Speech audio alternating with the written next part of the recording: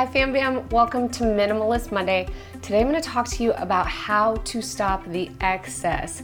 If you've decluttered your home and you feel amazing in your space and you're noticing there's this little cycle of accumulation going on, I hope this video is here to help you. So we're just going to get right to it. Number one is stop the buying. You have to be really conscious about what you bring in. You've spent all this time to make space and just have a great environment and it feels really good, but it's really easy to just fall back without thinking into our buying habits, thinking that we need extra face cream or looking at something that looks really nice and wanting to give it a try. And the truth of the matter is we really just have to stop the buying. You have to stop the cycle and cut the cord. When I first started my journey of intentional minimalism or simplifying the excess, I had to play this game with myself, which is, can I really live without it? Sometimes I would think that I need something and I would give myself a certain amount of time to try to live without it or find alternative options. More often than not, I can actually live without it or find alternative options. And the way that I stave myself off is creating grocery lists and wish lists,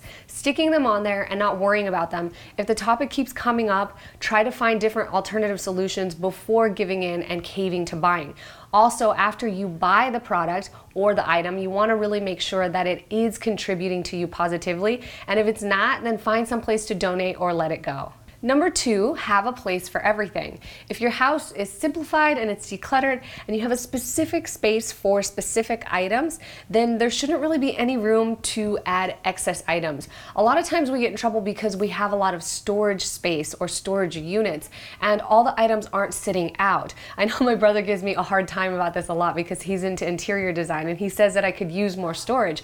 But the truth of the matter is I like avoiding storage because I don't like having spaces where things can pile up. I like being able to see most of the things that I'm using so that I'm aware that they're there and I'm reminded of whether or not I'm actually using them and are not just being pushed off out of sight where I can forget about them. So having a space for everything is super helpful, and it leads me to number three, which is if you do get something new, whether it's a gift or you're trying something out or you feel like it's something that you might need, create a space for it or replace it with something that is already in that space, meaning swap it out. Replacement is also a really important step because if you are conscious and looking towards minimalism, essentialism, or simplifying the excess, then it means that you live in one of these abundant worlds, and we're so lucky to be able to have the choice to say no to things and be conscious, because we're not only looking to increase time and energy for ourselves by reducing the excess and taking that time and energy and putting it into things that are more meaningful,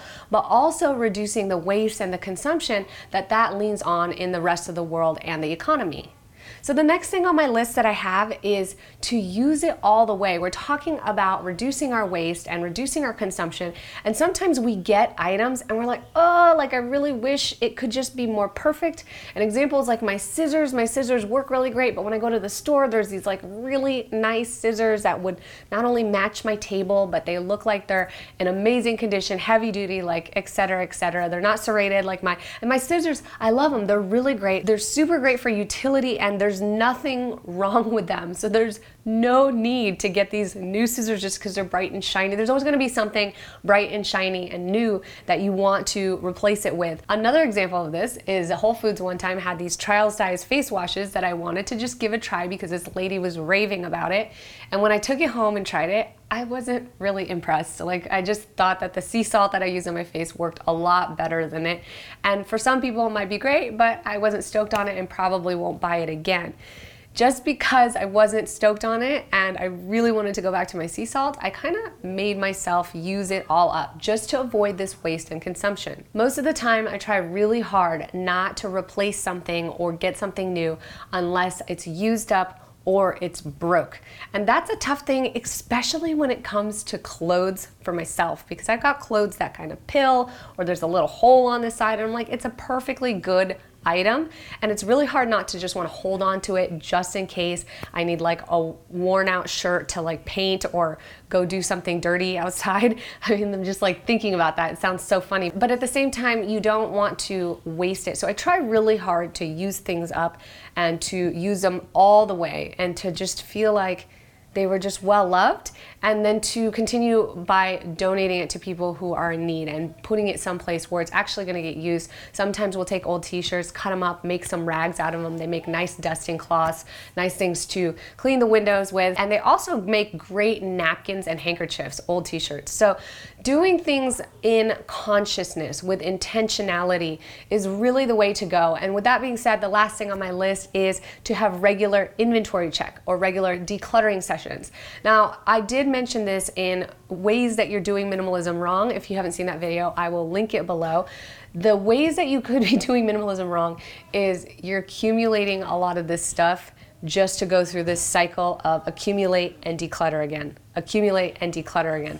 And that feels really good to our progress sheet, or feeling like we're being successful at something because we're decluttering all the time and it feels good all the time, but it doesn't reduce the same amount of time and energy that we're looking to save by actually staying intentional about stopping the excess. And in another backwards motion, it does contribute to the consumption and waste cycle, because you're continuing to consume things, bring them in, and then shovel them out, bring them in, shovel them out. So when it comes to decluttering, it's not about using this to create space to fill it with more and get in this trap. You really want to do it to stop and say, hey, can I live with less, or has my lifestyle changed, and do certain items that served me 6 months ago or 12 months ago serve me today still? And having that consciousness and awareness all the time is what's going to help you stop the excess and the accumulation and stay intentional all the time. And eventually it just becomes habitual.